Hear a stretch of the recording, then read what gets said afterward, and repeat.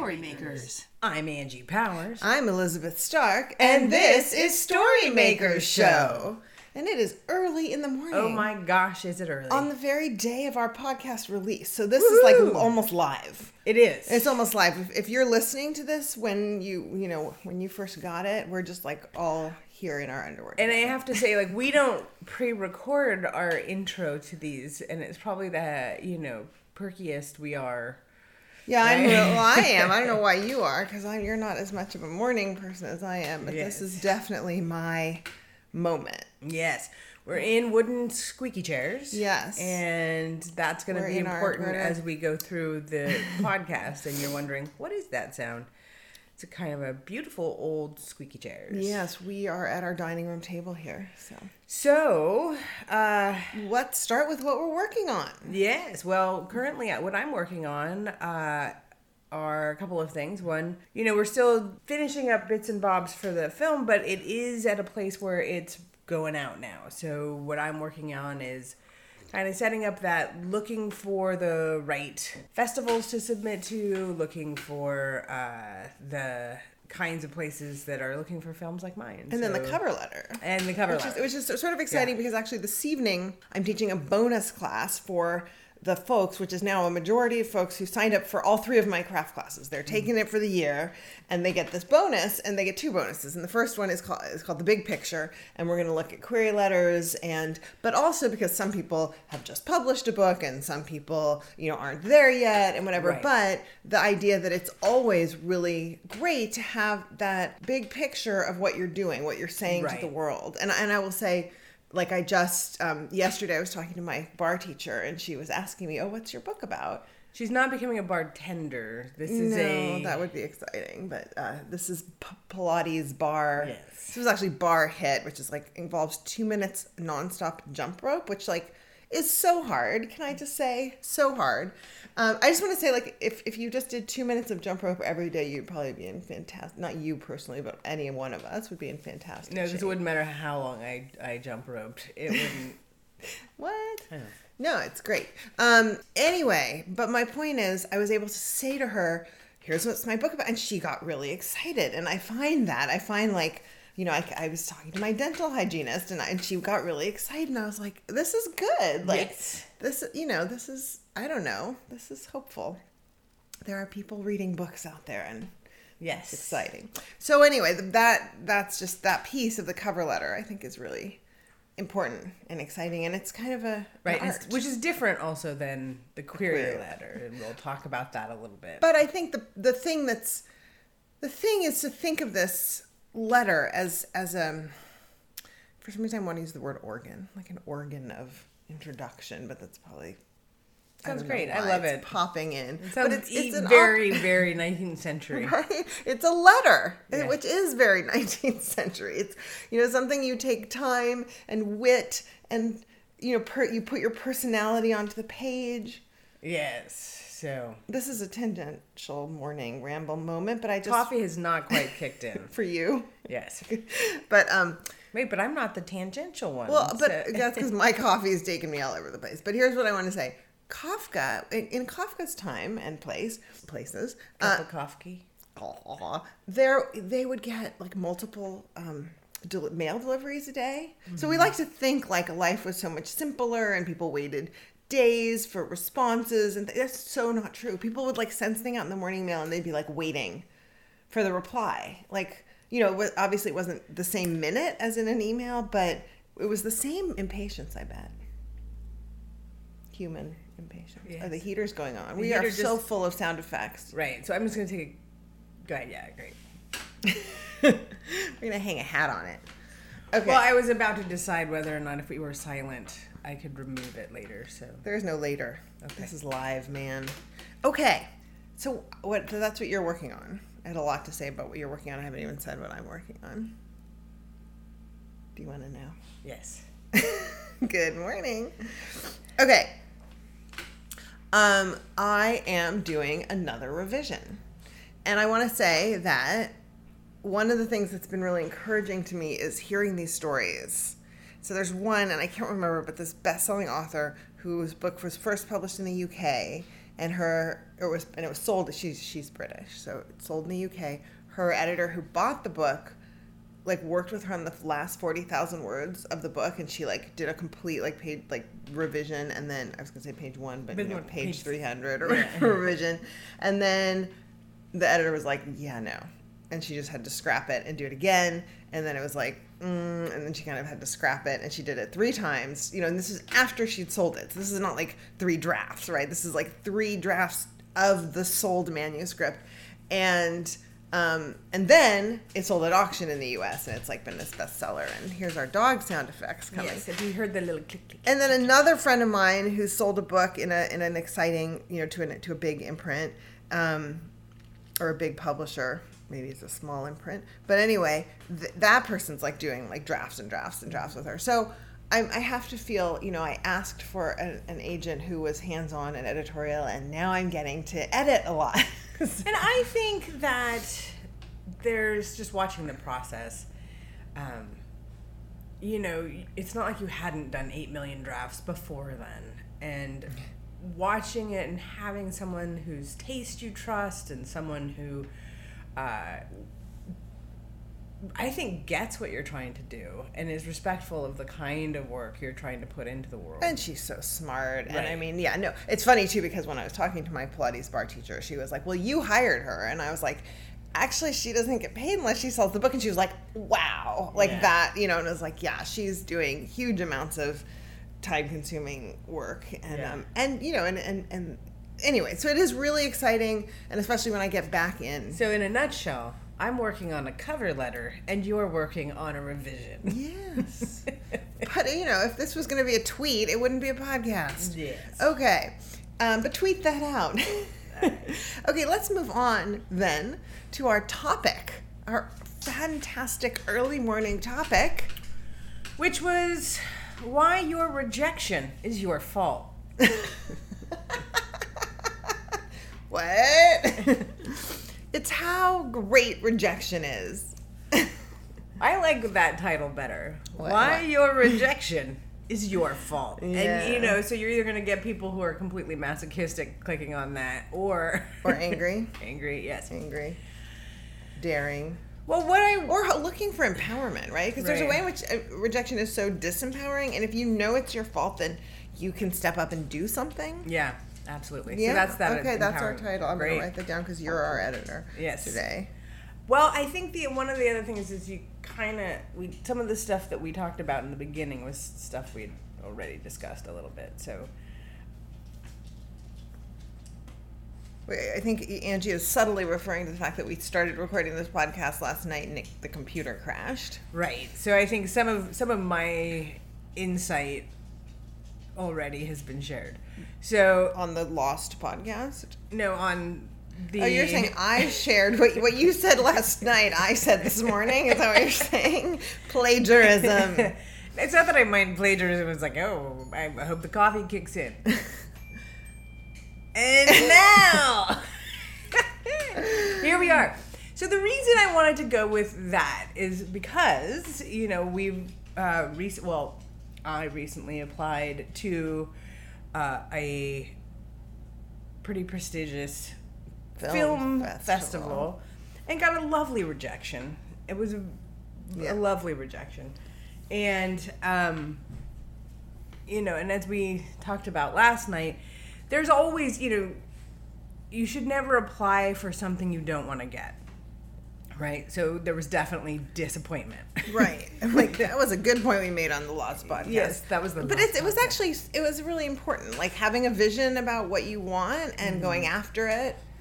Yeah, so that even if you don't get it, and I think there's something different about film in the application process, in the sense, but maybe not. Thinking about those people that we know who have. Had the tenacity to stick with searching for 69, 70 agents, right? And going through that process. And you really do have to keep pushing. And at the same time, I think because film is so easy to submit right now, people are kind of doing a little bit of a scattershot. Here are these festivals, and it doesn't cost anything to apply, so I'll apply. Right. And that's fine, except for the fact that, you know, you really want your stuff to end up in a place that is resonant, and the corollary to writing is, you know, reading the journals you're submitting to before you submit, and having a sense of what you're asking people to include your work in, because, you know, Right. there are obvious things like, you know, here's my little comedy and here's your horror film festival. Like, of course I'm going to get rejected there. Why did you submit? Right. But I think we do this all the time with things that are not as clearly genred. So even though you have literary genre, right, and whatever that means, you have literary fiction, there are different kinds of stories that get told by different kinds of people.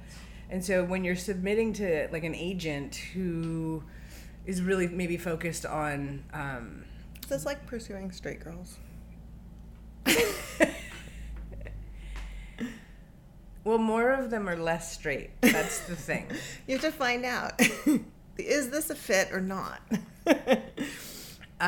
Any hoodle. I'm just completely... You're floored. I'm just like, what? Because now I feel like I have to defend my honor. But anyway, yeah, but it is maybe a little bit like pursuing straight girls in that, sure, you have like this, what seems like a, you know, complete hookup things happening, but maybe it isn't actually like their long-term vision, right? Right. And so when you're applying to your literary journal Or film festival. or your film festival, yours might be kind of like other ones there, but is there a key difference that's gonna kind of gain you an automatic disadvantage? Yes. That you might early on find it fun to struggle against, and later feel like let's make sure that we're both on the same page. Yes. So my larger point was also about looking at the ways in which we have some control over our rejection process. For example, we had talked about cover letters. And, you know, I myself have always underestimated the value of putting a cover letter on an application for a film festival. Yeah. And in part it's because, you know, when you apply through something like Without a Box, they're like, well, this is optional. Right. And you're like, well, if it's optional and I'm already like 2 minutes away, like I've focused so much on getting everything else ready that I don't have time to write it. I'm not even going to try to write something. And I think that my main point was just to remember that you're actually submitting these things to people. Yeah. So even though you're like, I've submitted to this journal, the journal itself is not... Say agent. Or an agent, right? But even so, I think people forget that these are people. And so we got a lot of advice about how to position yourself or do these different things. But honestly, like, write to someone. Yes. Write to someone in a way that's going to jazz them up, right? Mm-hmm. To kind of to connect with them. And not in some like awkward, false way, but just like authentic, just perform authentic. You do really, really, like, you have that skill, I think. Not everyone does. And I think it can be a very self-conscious thing to write a cover letter and to figure out, if you don't have a lot of practice on it, you come from a family of like, well, your dad's an academic, and, you know, I think he did certain things that I think helped you along the way, right? Where, My mom was a busker. yeah, and I'm not sure that was... Hey, you know, performing on the sidewalk is, I mean, I guess it makes sense she now self-publishes because it's a similar kind of thing, but it does require a certain... Absolutely, but what I'm talking about is the skill of making a pithy, friendly note. And I don't know about your mom. Your mom might have had some stuff, but I do know that your dad influenced you and had some impact on your understanding of how to connect with people professionally in certain ways in an academic environment. Yeah. You know, my dad used to actually read. So, like, say he landed at Berkeley, right, in the late '60s, and he was a professor there, and he would read articles, you know, by other professors, and then go visit them during their office hours where they were sitting and nobody was there, and he would like discuss their they're writing with them. You know, it's just, which is such a great idea. Right. Like who it's just a great way to kind of expand your horizon. Which also reminds me of Carolyn C's book about writing thank you letters to writers. Yes. Carolyn C's book called like A Writing Life or something. We'll try to put that in there. But the idea of taking the time to thank people is awesome. It's really just the idea of remembering that people, you know, this is even true like when you're marketing to businesses. Like people forget, like, oh, I'm going to send this to Apple. And really you're sending it to somebody at Apple. Right. And so... So I think that the also this is a good reminder that you thank people for the rejections as well. Yes. That you're not, you know, this is a relationship. And I actually just wrote to one of the agents who rejected me, recommending somebody else and letting her know that I'd found an agent, but that I really still, you know, thought she was great and thought she might be a good fit for this person. And she just wrote me back like an incredibly lovely email. And I think it's like, and it's so exciting to have a relationship with somebody who's smart and talented and in the world of books doing this work. And it doesn't have to be the relationship of you represent me. It can be a different relationship. Right. But we live in a kind of a social world now where ghosting is a thing, right? That's disappearing on people. Right. And that's the book. That's the book of the bestseller. The book that she wrote the 40,000 words 3 times is called like Ghosted. Okay. And I will put it in the show notes. Thank you for reminding me. I'm good. I'm glad that I'm glad that I'm good. Anyway, you're glad that your coffee starting is still to be not awake.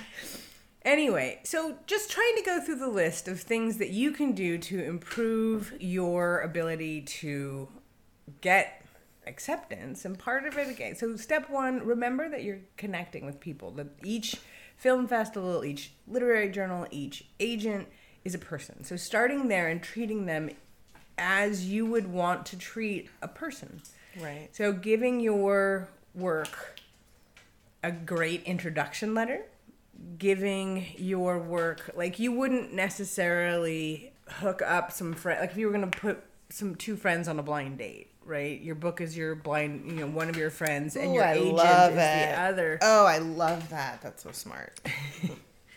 Finding, you know, and it does take... And then it could also, I love, and I always make my students sort of separate their writing from themselves, right? So what you're doing is you're connecting this agent or this film festival person or whatever with your film or your book, not with you. Yes. And so then you get to kind of step forward and be like, here's what I see. Go ahead, finish your thing. I'm just I was just trying to encapsulate the idea of like how you can sort of, so starting with that you're talking to people, you're trying to connect with the right people. And we're not taught these skills anymore, like how to write a thank you letter, how to write a cover letter. Take a little bit of time, and rather than looking at those articles that are all about how to pitch your stuff in a, 2-paragraph letter, think about it, the simple etiquette aspect of how you might introduce your two people to each other. And again, remembering that thank you note. And thinking less about the, juggernaut of the publishing industry and more about that person-to-person connection. I love that. I love the blind date metaphor. I'm going to use that.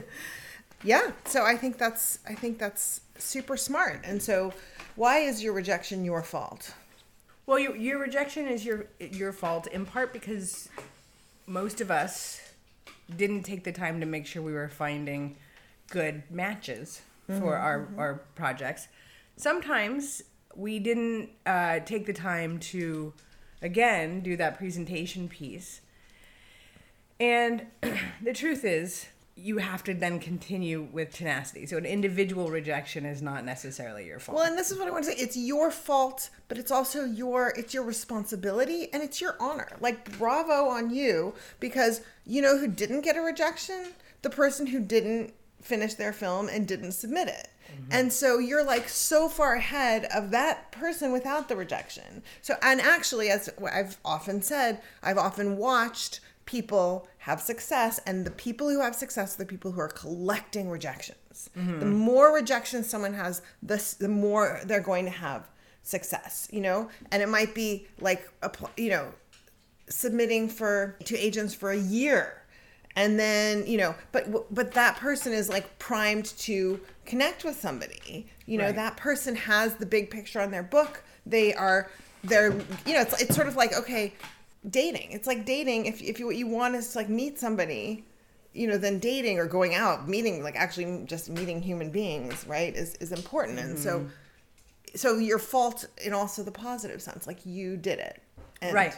And one thing we talked about in the Lost podcast, is the use of the deadline, the use of yes, and how incredibly important deadlines are, and how and so in a way this was a deadline for you, and it got you so far on the film. Absolutely. And we needed that. And right. I said, I kind of wished I'd flipped it and done the cast and crew screening first. Absolutely. But that's my takeaway lesson in terms of like setting up deadlines. Absolutely. So that, again, is taking that higher level view and looking at it as a project on the whole, because I think we spend so much time just focused on like the next small step. And I don't think it's bad, because you have to be able to do that. But again, what you're talking about is sort of taking a little bit higher up view. All right, who are the people I'm going to apply to? For film, it's slightly different, again, because you have these these deadlines that keep coming up for different festivals. Which is great, actually. Yes, it's awesome. However, so for a filmmaker, you can say, okay, I'm going to submit on this date, and I'm going to get everything I can for this done. You want to submit the best thing, just like anything else that you can. However, you can continue sort of improving on things that are like post. Like, I think this is really important. I think like when I went out to agents, I knew my book wasn't finished, like sell it to a publisher finished, but I felt like I needed an ally, and I felt like it was good enough. And Ellen is sort of terrified of me saying this publicly to our students, because you don't want someone sending out a first draft. This was like a 35th draft or something, or a 700th draft. But I knew it needed work. But I kind of said, I'm going to send it to a first round of agents, and I'm going to get feedback on what isn't working, or what, and as it happened, I got offers and an agent. But you can use this. There are enough film festivals and literary magazines and amazing agents in the world that you can try just doing it. Right. I will say very few people actually will give you, like in film festivals, if you don't get in 9 times out of 10, you're going to get a... Right. I'm not saying do it for feedback. Yeah. I'm actually saying don't get precious about it. If you're a perfectionist and you're waiting for your thing to be perfect. Right. Try... so this is not for the person who's like, I just wrote this first draft, I completely love it. Like, you go to an open mic. But if you're like, I'm on my 78th millionth draft, and I'm terrified to send it to an agent, send it to one. If this is your 5th year, just by virtue, and you've actually diligently worked for 5 years, right? Then you can try this. Then do this. Yeah. Then send it out. Then go to this. I'm so happy you did this. I'm so happy you got the rejection, and just keep getting them. Like, I want to keep hearing about the submission. And the truth is, I was talking to a friend of ours last night, and I was saying, you know what? I got a really friendly rejection. And I don't think people who don't apply, it was sort of baffling that would be something that encouraged me. Right? And I was like, no, you don't understand. Like 99 out of 100 times, you will get a rejection that is a form letter. Right. And to have someone be kind enough to take the time and to say something nice about your work is significant. Yeah. And part of it is getting to be part of the conversation. Yeah. And getting, that's the whole, there's that thing of the blacklist, right? And it's like unproduced scripts that are making the rounds and people are talking about them. But nobody's, like, there's lots that have rejections. Like, nobody's buying them yet. But then they get on this list because they're getting circulated, they're getting talked about. I think for one of our next You and Me podcasts, I want to talk about independent publishing, because we have very different ideas about it. But I'll just say that while we've been talking about film festivals, and I've been thinking that is the kind of thing that would make sense to do, where somebody's curating it and saying this is worthwhile and we're going to get behind it. And that's a film festival is a kind of publication curation. But let's we'll put that on the list. Okay, and as it happens, I'm going to be speaking on Sunday, December 9th at the Redwood Writers which is a lot of independent publishers in Santa Rosa. So, anyway, so there you go. Well, maybe we'll. So it's time for Steal This. Amateur poets borrow. Professional poets steal. So said T.S. Eliot and many others. All right, Ange, what have you come across in your wanderings and readings that you would like to take and make your own? Well, in an effort to be prepared for the beginning of next year, I've been reading a lot about goals, goal setting. What I am really trying to do right now is kind of, because my brain is like, look at the rainbow of opportunities. And I'm including not just the colors of the rainbow, but every color in between the colors themselves. Trying to simplify those goals. Really, really, and it's hard. What are the top, if you only had 2 things that you could work on next year besides your regular obligations, what would they be? So I am stealing the notion of simplifying, and that applies to my writing work because, again, I think the more that I learn, that simple is really what you need to do, and it's really hard. It's not your way of thinking. Mm-mm. But I mean, even in like writing something, it's like I'm gonna have these crazy 8 characters and complex this is and that's. Right, and that's true. Simple is really hard. Simple, clean, very challenging. Have you watched Barry Jenkins' first movie? No, I have not. So apparently, it's 2 people. It's like moving camera, street, like lots of unpermitted, like New York City filming. Really, mainly 2 people, like on a date or whatever. It sounds like a date night movie for us. Right, and yeah. Anyway, I thought it might inspire you towards a smaller cast. Yes. Well, I have been reading Alexander Chee's How to Write an Autobiographical Novel, and I just really love it. And so I wanted to think a little bit about. I don't have a specific thing I want to steal. I've been on his mailing list enough, so I know that like I love his writing, and interestingly, so you get on his mailing list. I mean, I haven't heard from him for like a year or so. I mean, I guess whatever, but like every once in a while he would send off kind of a little mini essay, but it was super sporadic. And meanwhile, he's publishing essays and doing his whole thing, plus his novels, and this is his second novel. But anyway, and I always loved these essays. I would read them. So it's like you get an email that's an essay and you read it. That says something, right? I mean, because how many, I don't know, how many things would you spend that time on? Mm-hmm. So what is it that, makes him so good at that?